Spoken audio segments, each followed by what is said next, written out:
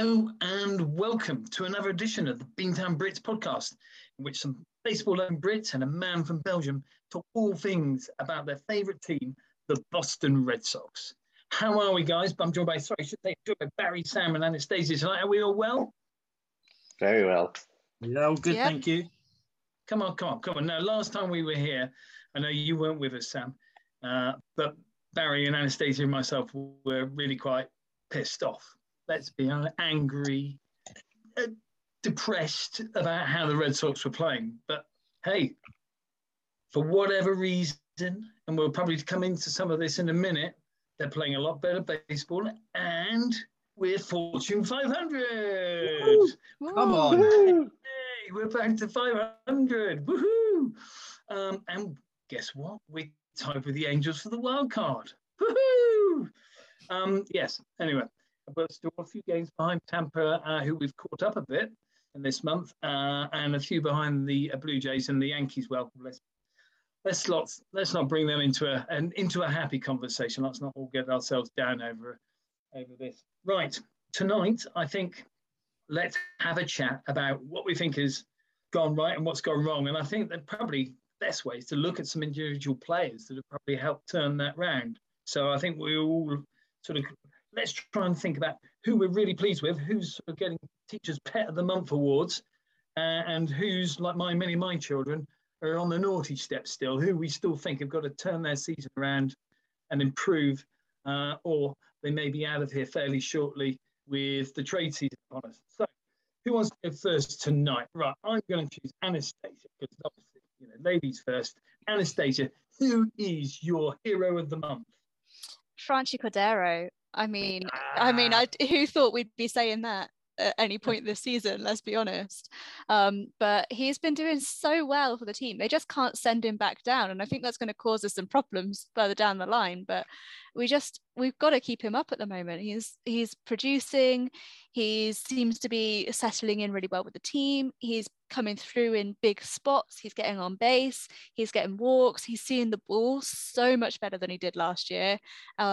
And so I think he's been the surprise standout of May, I would say. Since he came back up and rejoined the team, I think he's been on fire. And like I say, I think they're in a position where I don't think they can send him down at the moment.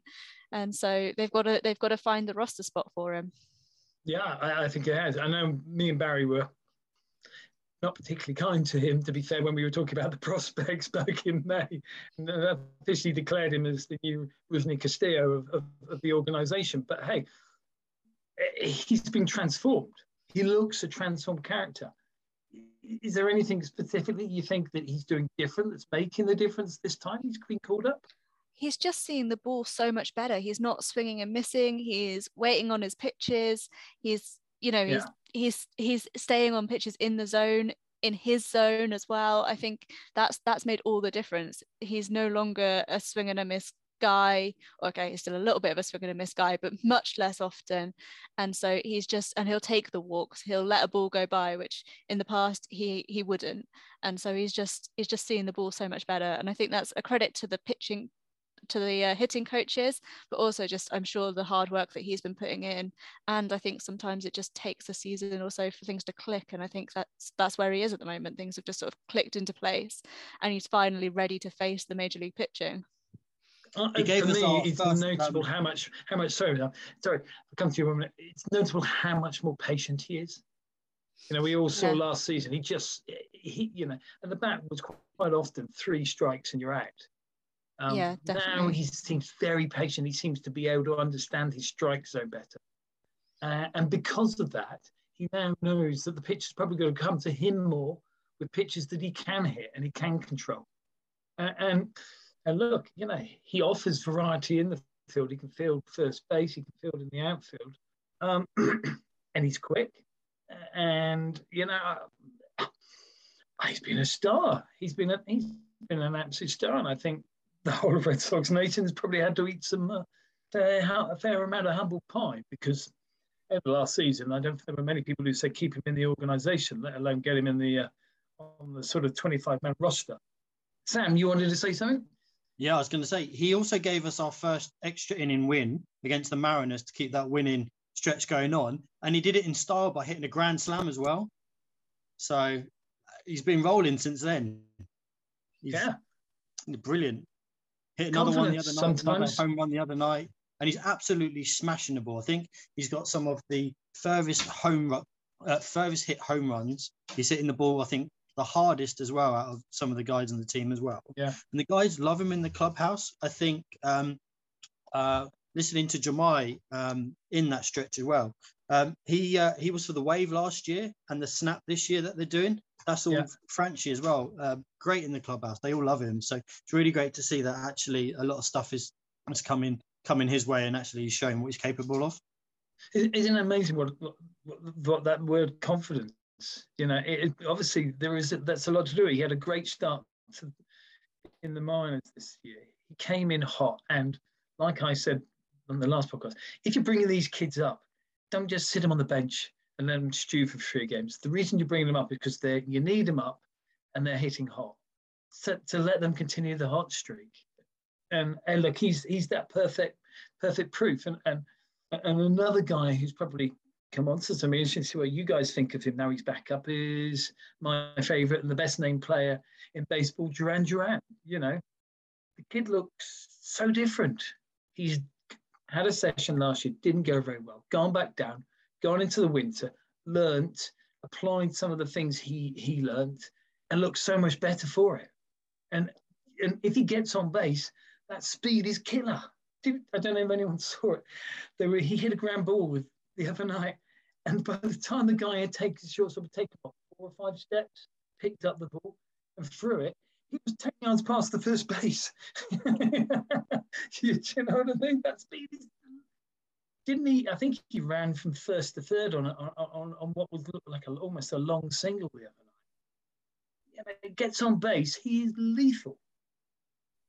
So, Barry, right, come on, you're next. Oh, sorry. Yeah, if you want to say something on Franchi, one just to go on about Duran, he's come back up because obviously Jackie's away because he's just had a baby. Obviously, he's joining the team again tonight. But Duran's come on and he's done everything they asked of him. I think it's a bit unfair that he's probably going to get sent back down, even though he's done everything the club asks of him and more, really. But yeah, Franchi has been... I'll have to hold up my hand because I said the last episode he's minor league level and no more. And he clearly went down there, worked on his problems, whether or not it was that he couldn't deal with the pressure of being at a club where there is so much expectation, like the Red Sox, where previously he didn't have that expectation. I don't know, but he's come back up and he's done fantastic. Maybe what he's got in his locker is he's got this little note saying, Barry the Belgian thinks I'm only minor league. If he does, that's his motivation. I'm going to prove Barry wrong. I'm happy to eat humble pie on that one. Yeah, I am as well. You know, to be honest with you, I can't escape it. So, Barry, who's your man of May? Let's say who's the person who's sort of transformed themselves this month for you? Well, it is Cordero because you can't look past him. So for me, he's still the standout player for the month. For me, still the player that is on the naughty step is still Dalbec. There's been some glimpses, but in general, it's still the same strikeouts. Some of them just not even swinging. Yeah, and yeah, it's continued to be more of the same, and with options, I honestly don't know why he's still up, and I don't think he's doing the kid much good now. I would think mentally. Would anyone here keep him up? Sam, Anastasia, would you keep him up, or do you think it's time for a break? Last time we recorded, I was very strongly in favour of keeping him up, but I I think we've given him another month's chance now, and there's no improvement. So I think it's time to send him down now. I think, yeah, I was willing to give him the benefit of the doubt, and no one in the team was performing particularly well the last time we recorded, but now everyone else seems to have stepped up their game, and he's still struggling. So I think it's time for him to go down, and I say keep Cordero up, keep Duran up, and send down Bobby Dolbeck. Yeah, maybe that is the sensible move. Maybe that is, and then you can platoon Bradley and Duran in the outfield. You've got Cordero, who can obviously play first base. You've obviously got Arroyo, who can play first base. Kike can play. There's probably a few options there. So maybe that is the roster move that makes most sense. Give the kid a bit of a break. We ain't gonna. The Casas Express is not going to happen because sadly the kid's injured. So I think that's probably put the damper on that for the rest of the season. Because I was all aboard the train, sort of in the last podcast. So I've clearly been sort of train delayed, uncertain time of arrival now. Whether I get a refund on my ticket, who knows? So, Sam, who's been a positive for you? Who's been the person you've been most pleased and impressed with during the month of May? That's turned things around. I think for me it's Pivetta. I think we talked about at the start, which version of Pivetta are we going to see this season? And I think in April we were all dredging the start that he had and concerned that what we were seeing in April we were going to see throughout the season. So I think if I just read some stats out to you here for April, in a high at one stage of 10 ERA. He ended the month with an 8.27 ERA. He gave up 19 hits, 15 runs, 4 home runs, 13 walks, 16 Ks, and a 0.196 WHIP. Yeah. In May. And how many innings? Do you know how many innings was it? It wasn't many, was it? 16.1. Was it? Yeah. Yeah. So then in May, he's then got his ERA down to 0.211. 6 games. He's effectively doubled plus a bit more his innings pitched at 38.1.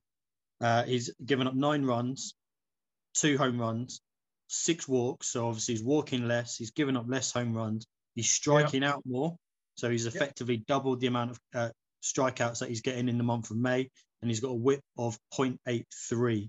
So he's had a massive turnaround from April to May. And like I said, at one stage in April, he had a high of a 10.03 ERA, and he's got that down now to, I think it's 0.35 in total as well. And I think also he had a complete game. He threw the complete game against the Astros, which we won 5-1, where he went obviously 9 innings, 2 hits, 1 earned run, and that was the home run to Altuve in the first. Yeah, the leadoff. Don't forget that it was the lead off. It was the lead off. Yeah, he gave them one more hit in that inning, and then striked out 8 as well. So I think for me, we're starting to see the best out of Pivetta. He obviously went, like I said, had a really bad April.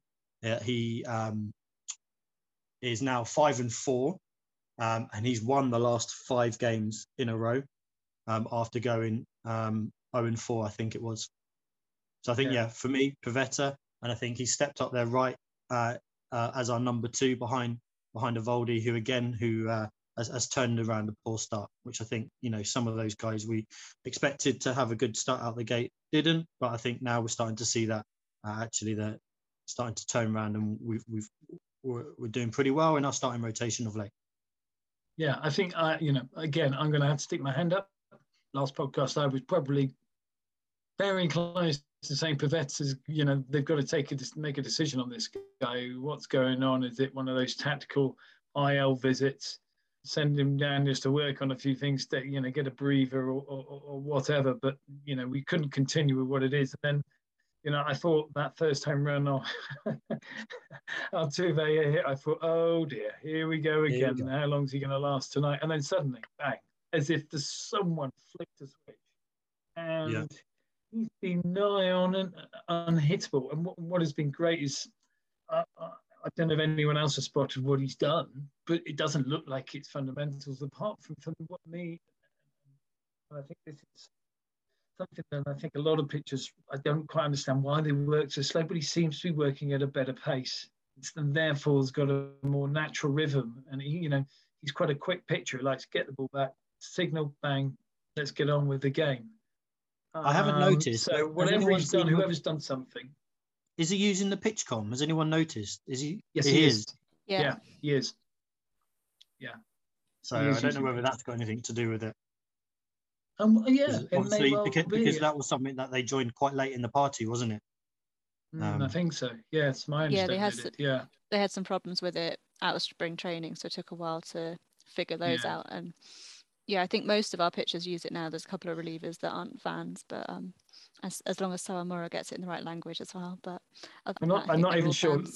Yeah, I'm not even sure the bullpen's got a mobile phone yet, let alone PitchCom, for God's sake. Christ, the way they're performing. Anyway, that's based on Alexander Bell's first edition telephone.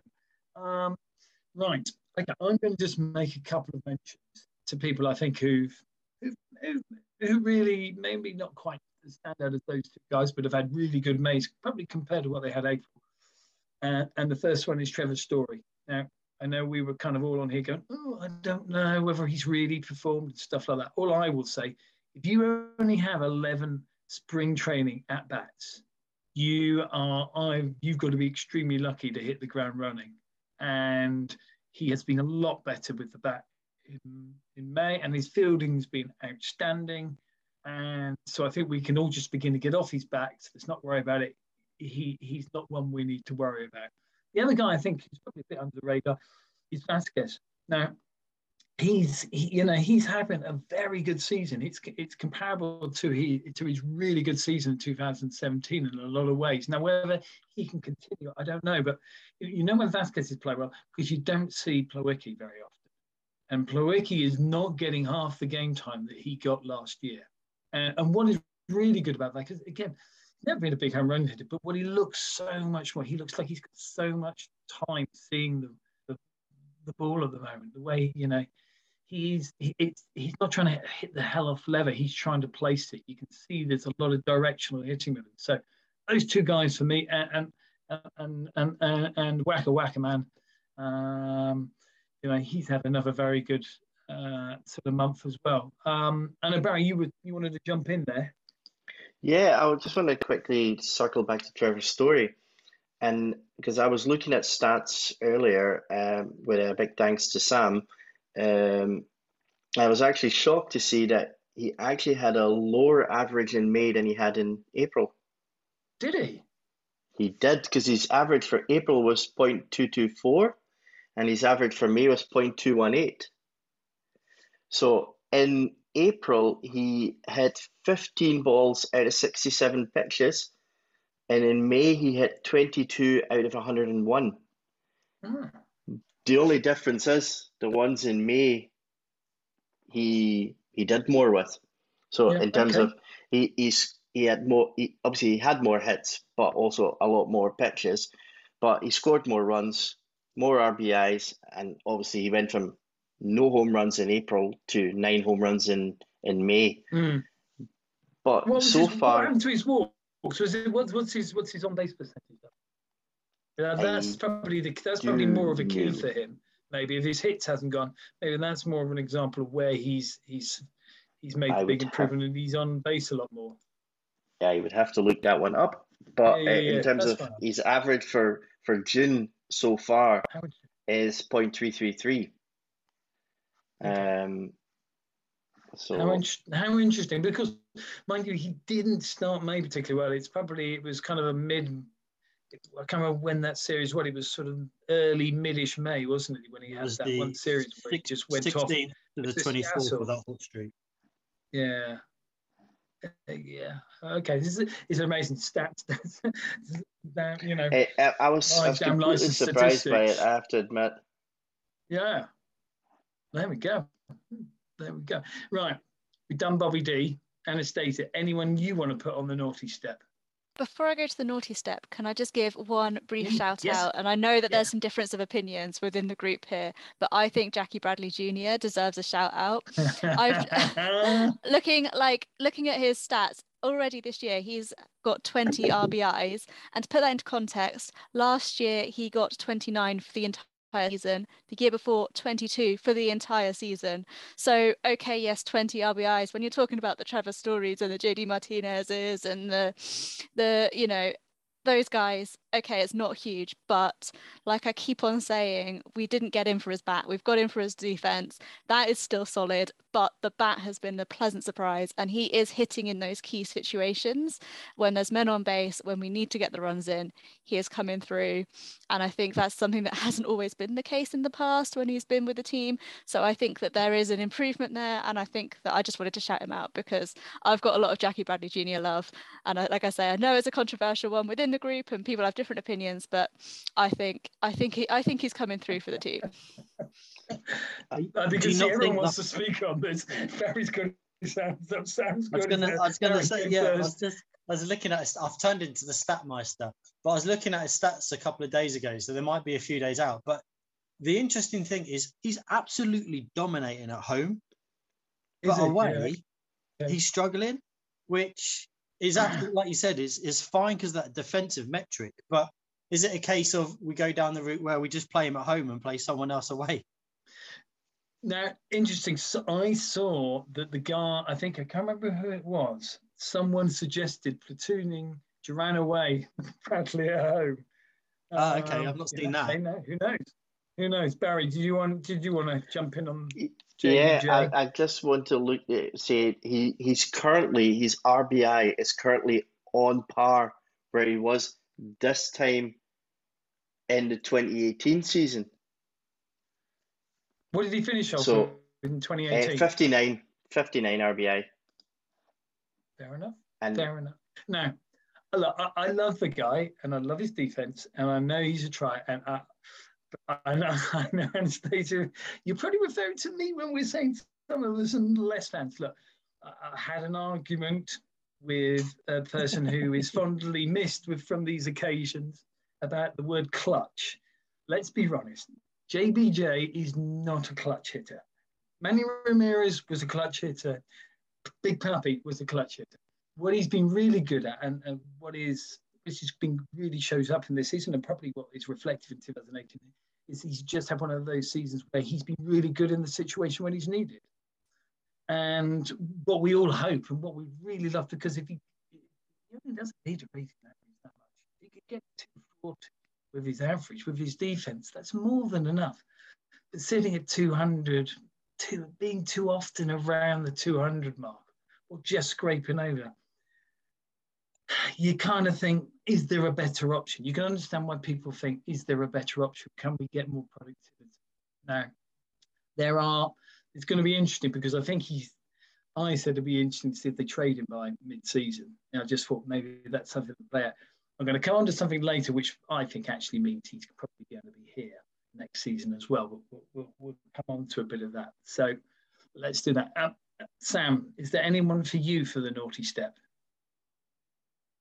No, I can't think of anyone on top of who we've already mentioned. I was thinking, you got Verdugo and Kike have had some slow stretches. They've disappeared for a bit, but actually, when you look at it as a bigger picture, they're actually performing all right. And I think when Kike's performing, we're sort of performing. Mm-hmm. But I wouldn't put them on the naughty step after diving into a little bit of a deeper look. It was just off the cuff, but yeah, don't disagree with what we've already mentioned. Yeah, now, I'm gonna mention one person I think has not had particularly great enough for a couple of things, and that's Alex Cora, because sometimes we have to push the button and say it does stop with the manager, and I was screaming the other night at the telly when you're 10 or 9 or 10 runs up, okay, and you bring in your best relief pitcher to finish the 2 or 3 innings in the game. And then you have a rookie in his major league debut on the mound the next day, and you've probably got to realise there's a good chance he isn't going to get through 3 or 4 innings. And then you go to your crap in your bullpenning. So why did he waste Houck? He could have thrown Houck in that game and kept us competitive. And he's just saying, oh, well, we'll just give the game away. And I'm sorry, that's all right if you've got the Yankees record. And, fine, 1 game, whatever. We're willing plenty more. But when we were at that point, 4 or 5 games still below 500, and you're trying to galvanize a team into winning momentum, that's just not acceptable for me. That's very poor management, very poor foresight of understanding a situation. You're that far ahead. I know we've considered some big leads, but that night it really wasn't going to happen. And to throw Houck in and not keep him for the next day just seemed to me just utter stupidity.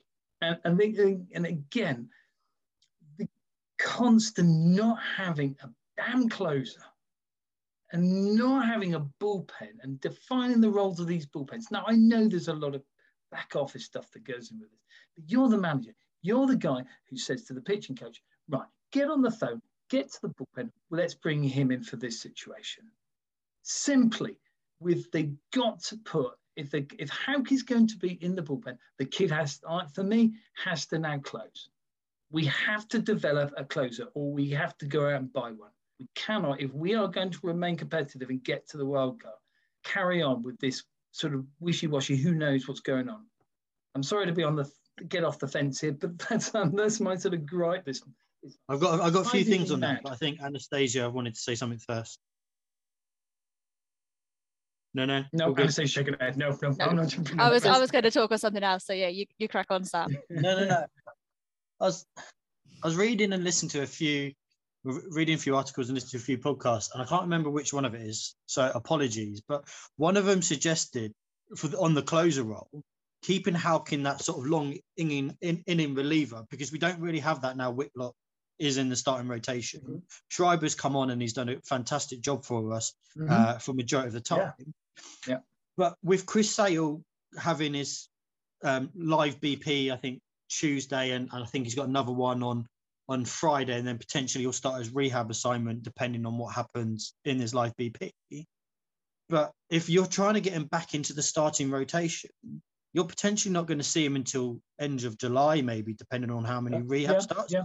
So do you get him to throw some BPs, some live BPs, and then bring Chris Sale back earlier, but bring Chris Sale back as your closer, because then he can build up his inning strength, he can build up his arm strength, and he's that reliable arm at the end of the game when we need him in those high situations, and not impacting someone like Houck as our long inning reliever in games where our pitchers can't go more than 4 or 5 innings.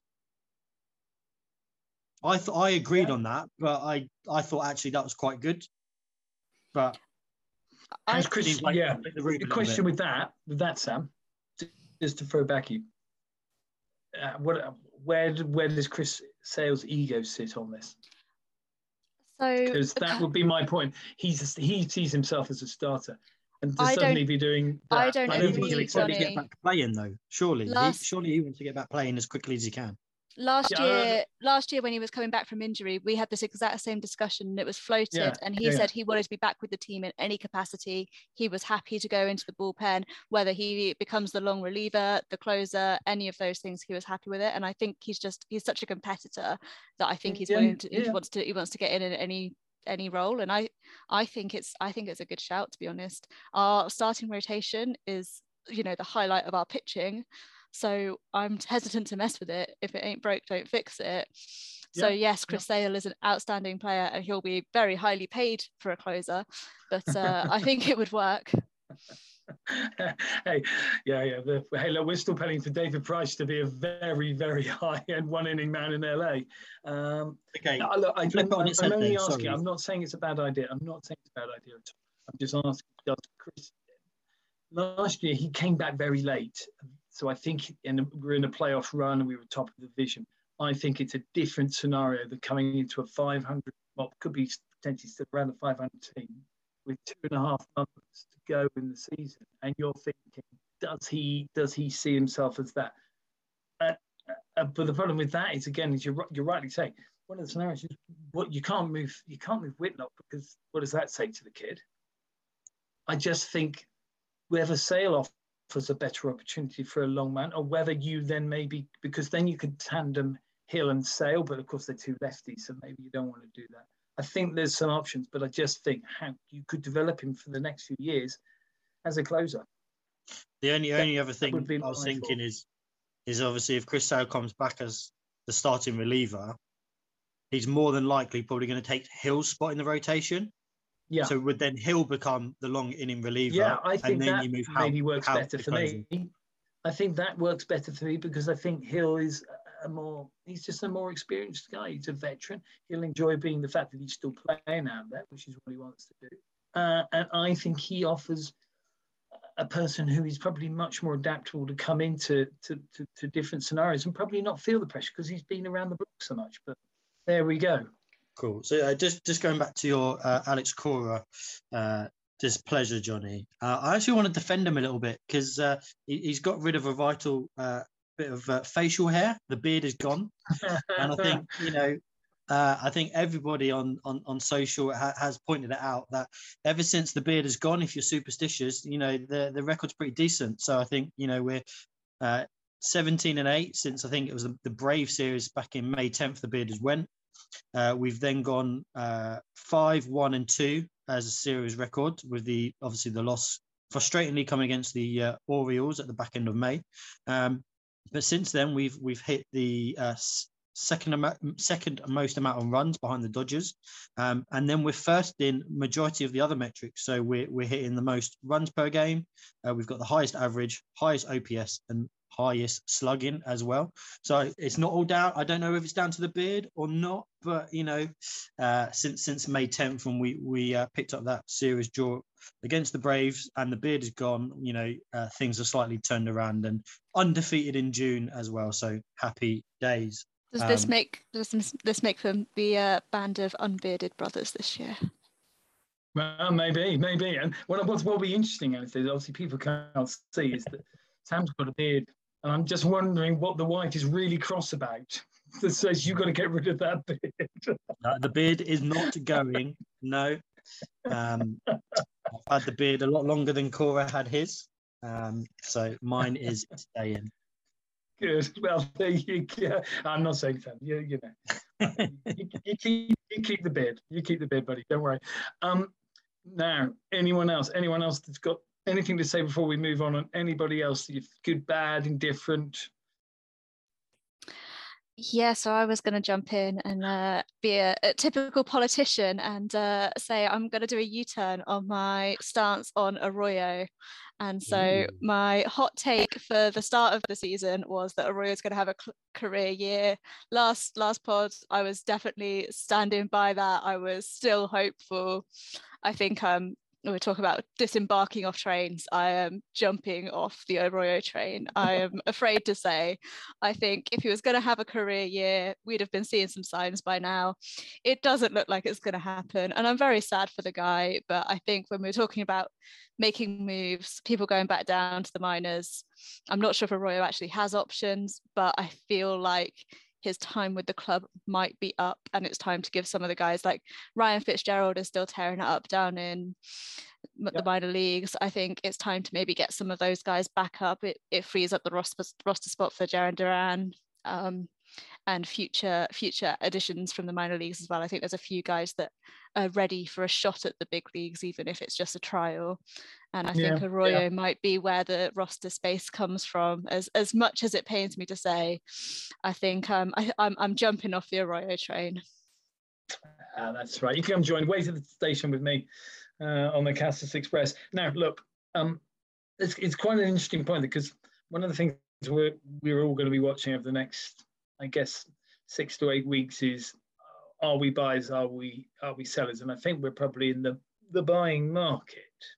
Although our GM is, let's say he's particular, picky, frugal, maybe that's the better word. And so I had a bit of a dig at this because one of the questions we got from people on the group was, why have they still not signed Bogaerts and Devers? And they're both having fantastic years, particularly Devers, actually. You know, Bogey's having his really good year, but Devers is just tearing it up, absolutely tearing it up. So I had a quick look at the money situation. It's a bit boring. But can anyone tell me here, without looking up, suddenly going to Google, put your phones down, where we are in terms of the tax threshold? Anyone, come on. Who thinks we're above? Who thinks we're below? Where are we? I think, Barry, if I remember correctly, I think we're just under it right now. Yeah, I think next season I'm taking that as a just under. Yeah, Sam? And I think next season we're quite a big chunk under. Right. So if I tell you, currently we're 11 million over. Yeah, 11 million over. Now, unfortunately, looking into it, you kind of look maybe why, and we owe 60 million to David Price, bargain. We've still got 7 million deferred, including Manny Ramirez, who obviously is 51 years old, and still obviously paying for PD. And there's a 3 million signing option for Ottavino. So money well spent there. So we're over. That doesn't give us a lot of room. And I suspect, in the sincere wishes of the ownership, that's going to mean we ain't going to have a lot of money to spend. So it's going to have to be, you think, sacrificing the minor league prospect, which we kind of built up. It doesn't quite sit right. So, going on and signing Bogaerts and Devers now puts a shed load of money onto that in terms of signing bonuses, because that's where they begin to end up. I just don't think there's an option now. Has anyone got an idea where we are in committed payroll for next year at this stage? Give me a number. Anyone? Come on, let's go and shout out. It's not all high. Pretend we're all in class and high behind our textbooks. Anyone? I'm going to go 30 million under. 30 million under. Okay, Sam, any idea? Not a clue. It's not my area of expertise. I've avoided looking at this. That is why I've got you, Johnny. Well, thank you. Thank you, Anastasia. Any guess? I'll take 20 over. Right. 20 million over. So at the moment, the threshold is two-thirds. We are committed payroll of $107 million, including still some deferred. David Price has got, so don't panic about that. We're still paying Manny and we're still paying Petey, but we're 107 million, and that includes Bogaerts, who can obviously opt out, and it includes Sale, who has an opt-out, and includes Paxton, who we have an option on, and Jackie Bradley Jr., who has a mutual option. So, a few variations could change that. Let's have a look at who's leaving us next year.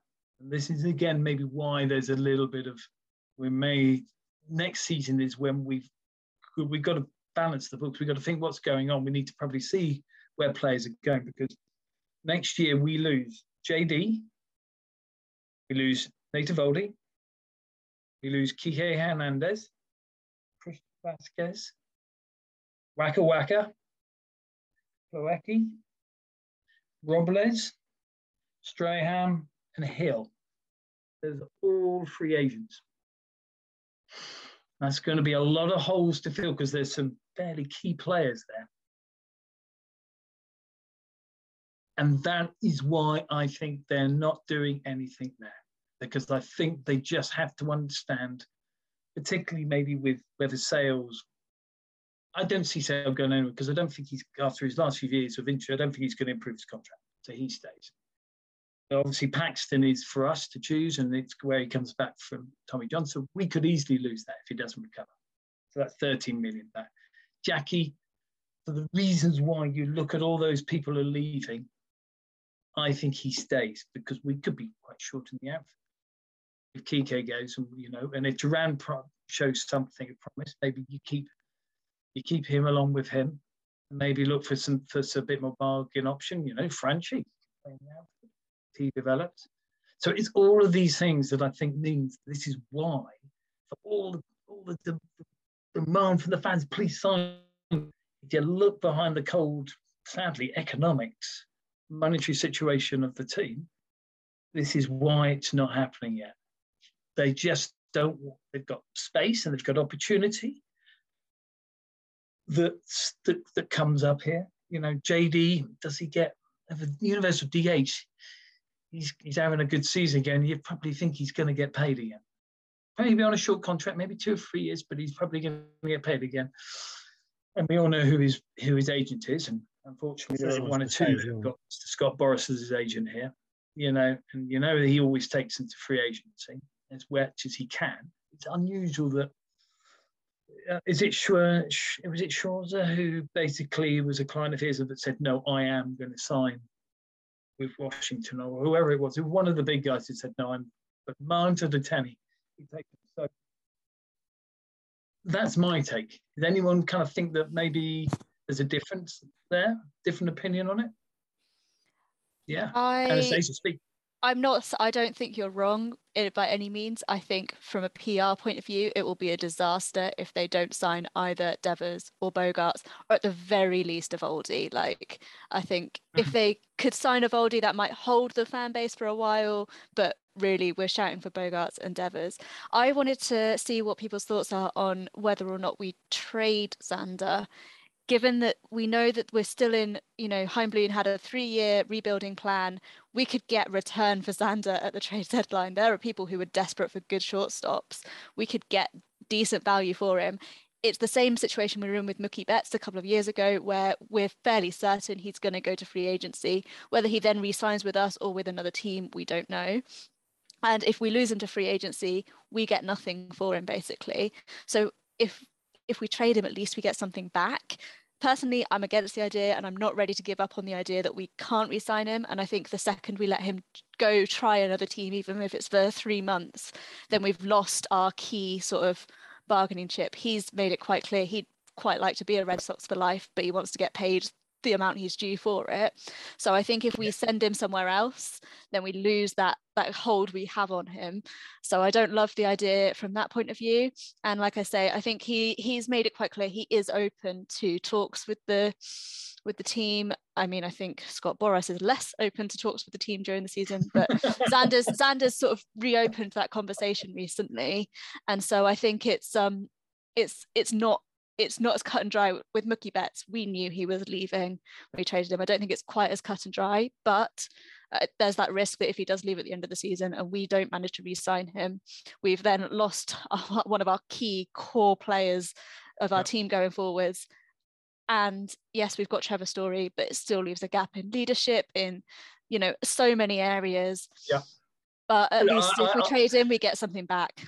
Yeah, I'm personally think, it would be a pure disaster not to sign them. What I'm just saying is they're not going to sign them in season because of this, when you're trying also then to build a roster where you kind of think, I've got a bit mix and matching, a bit of ducking and diving Del Boy-ish trading to try and improve the team in this season where you might have a chance. Anyone else got a thought? Sam, Barry? It may be an unpopular opinion, but I would much rather trade Devers than Bogaerts. I think, okay, Devers might be a slightly better player, but Xander is much more a leader of the team for me than Devers is.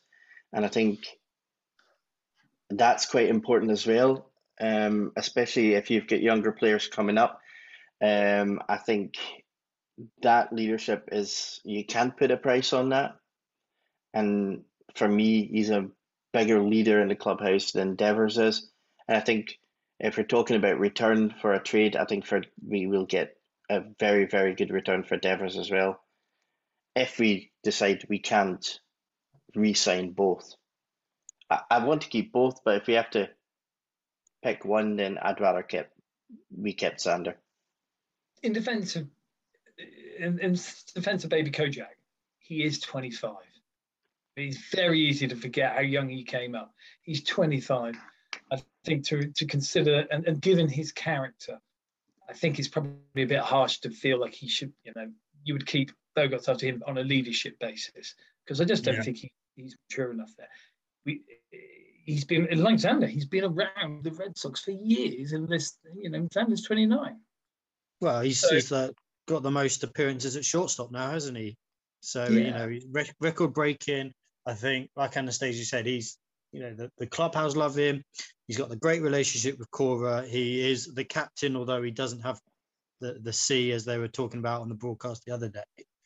And I think with everyone else that you're talking about that is potentially on the way out, there's a massive, massive leadership hole. As in, who are you going to get to step up and be that clubhouse leader, whether you've got the C on your chest or not? I think, for me personally, I think you have to re-sign them both. But if you're looking long term ahead, then like Anastasia said, do you want to get something rather than nothing? I'm concerned with the relationship. This is probably like primary school stuff here going on. But if Bogarts goes with the relationship he has with Devers, and I don't they have the same agent, do you see Devers going as well? So potentially could be in the same boat where we lose both Bogarts and Devers. No, he's not. They're different. They're different agents. Yeah. Devers is still, I think he's got 1 year of arbitration left. So we're talking about extending Devers and offering him a big contract before he gets to free agency, as opposed to Xander, who's got an opt-out at the end of this season, which we're pretty sure he's going to take because Scott Boras... He's worth more than 20 million a year. Exactly. So we've got a bit more time on Devers. And so on that point, I don't think it makes sense to trade Devers at this point, because we've got another year with him. Even if we have to go to arbitration and go through all the mess that comes with, we've got Devers for another year signed to our team. He can't go anywhere. So it doesn't make sense to trade him yet. It absolutely makes sense to give him money, but if we have to prioritize one over the other, yes, absolutely sign Bogarts. Don't let him go to another team. Buy ourselves some more time with Devers. Yeah. And also, would you want to give up Devers, who's potentially a top 5 performer in majority of the metrics as well? So when we talk about, obviously, the statistics that we're always talking about, he is performing either in the top 5 or top 10 across the board. That is someone you don't want to give up. And he's consistently doing it. And like Johnny said, he's only 25, so it's easy to forget how young he is and how much he's got ahead of him. Yeah, entirely. I mean, the question is, you look at some of these guys and where they're going.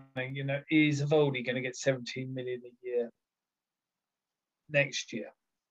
Do you think if you sign, you could reduce his numbers but give him 3 years at say 15? Are they thinking they want to be able to explore a little bit of that early end of the season before they just say, okay, will they need to have a feel of where they're going to? Do they trust that there's enough depth coming up in the pitching arms that if Nate goes, they can then spend that money on it? I think they're just waiting to the end of the season. They'll know much more where they are as a team. Maybe some of these kids come up if it doesn't go so well in the second half. We end up still a 500 team on the edge of the wild card, but they may bring some kids up. Let's see what they think. There's a bit of, I think there's a lot of juggling, and this is why they haven't gone ahead and signed them now, because you're not going to put your eggs in the basket and then think, that's just for me. I just think if you looked at it on that, you understand the sort of logical, dull, boring, we want them signed, come on, we want to mature them for life. But you look at it, the cold economics, unfortunately, is what these owners do. It's a business. That's the way it is. Anyway, that's just kind of my fault. We'll have some more chat on the next episode in July, I think, when we'll much more know where we are, because we have got a fairly hard sort of latter part of June when we've got 2 weeks of Tampa and New York back to back. And I think if we can get through that and we get to the All-Star game and we're 500 or a touch over, then I think, we're going to be there or thereabouts for a wild card spot. So anyway, that's it. So, anyone got any other business for tonight? Now, I know, Barry, you want to sort of tell everyone about something quite important here. A good opportunity. Yeah, so as you will know, the 9th of July in London at Crystal Palace Park, MLB and MLB Europe are running the MLB Home Run Derby, where our very own Red Sox will be joined by the Cubs, the Dodgers, and the Yankees for an event, let's put it like that. And MLB have offered us the chance to give away 2 pairs of tickets. So anybody listening wanting to be in with a chance to win these, go to our Twitter at UK Red Sox fans on Twitter, and we'll put the post back up once we broadcast this podcast. But all you need to do is retweet the actual message and tell us why you should be picked to win the pair of tickets. Well, I haven't entered, but I quite clearly am, I'm just a great guy. So just give it to me now, Barry, and we can, obviously edit this out of the podcast in a minute. Was that cash or still go past the virtual screen? I can't go. So there we go. So that's good. Yeah, please, if you're really interested in this, it's up tempo, it's lively, it's not a 9-inning game where you can sit down and do some scoring. The idea is, I think, just to hit home runs. It's like DJ's food, everything like that. It'd be a great day out, particularly if you're kind of new to baseball and it's just sort of an introduction. And there'll be lots of like-minded people from all different support clubs across the UK there. So yeah, get along if you can. Any other business that anyone wants to sort of talk about? Yeah, I was just going to say, some of you might have seen our friends Adam and Lisa, who were over at the game recently. So Adam's been very involved in the group, so great to see him talking to TC. I know that a couple of us have trips to Boston planned for later in the year. I think Barry and I are both going over on separate weeks in September, so we're looking forward to that. But obviously, if any of our members are over there, we'd love to hear about it. We'd love to see your experiences, your pictures. Please do tweet us. And we also have some of so you might have seen on the broadcast, Adam's lovely flag. We have a couple of different versions of the flags.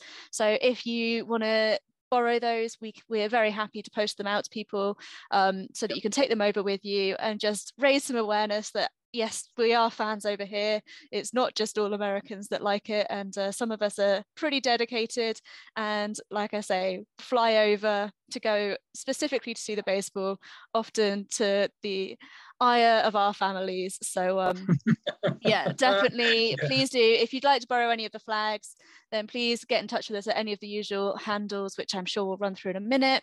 And yeah, any sort of pictures, any experiences that you've got, we'd love to share them. We just want to get the news out that Red Sox have fans over here as well as in the States. So yeah, please do let us know.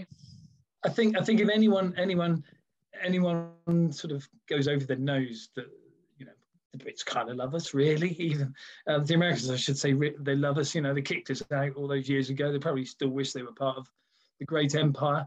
But that's that they made their choice. They got to lie in their bed. I'm not going to get all political on that. Donald Trump.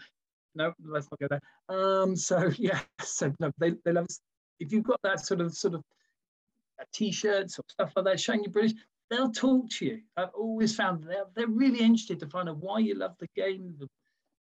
You have a beer, have a chat. They'll be as friendly as anything, and you'll have a really great, amazing time. Now, Sam, you've got one point I know you wanted to talk about, dear friends of ours. Yeah, so touching on Anastasia, when Adam went over to the States to see some baseball, he met up with some new friends of ours from the Pesky Report. They caught a game in Worcester together, and they've been some really supportive of us. And I know we've got some stuff planned in the future with them. So if you've not checked out the Pesky Report, definitely give them a listen. We are looking forward to teaming up with them. There's some fantastic guys over there. And yeah, we look forward to this blossoming relationship, shall we say. Yeah, obviously they are way more professional than us. We're pure amateurs of this. Of course, priority is that you listen to us, not them first. Of course, please stay with us. But no, those guys, they're great fun. They they don't sit on the fence, which is lovely. But yeah, so I think they broadcast 2 or 3 times a week, don't they? So you'll get plenty of Red Sox sort of opinion and news from them. So I think probably before I go is just let's go through the sort of social media handles. As Barry said, Twitter at UK, he says, at UK Red Sox fans. And it's the same on Instagram, and it's the Boston Red Sox fans of the UK on Facebook. So all it's got to me to say is thanks, guys. It's been another really great podcast. Look forward to catching up soon. And go Red Sox.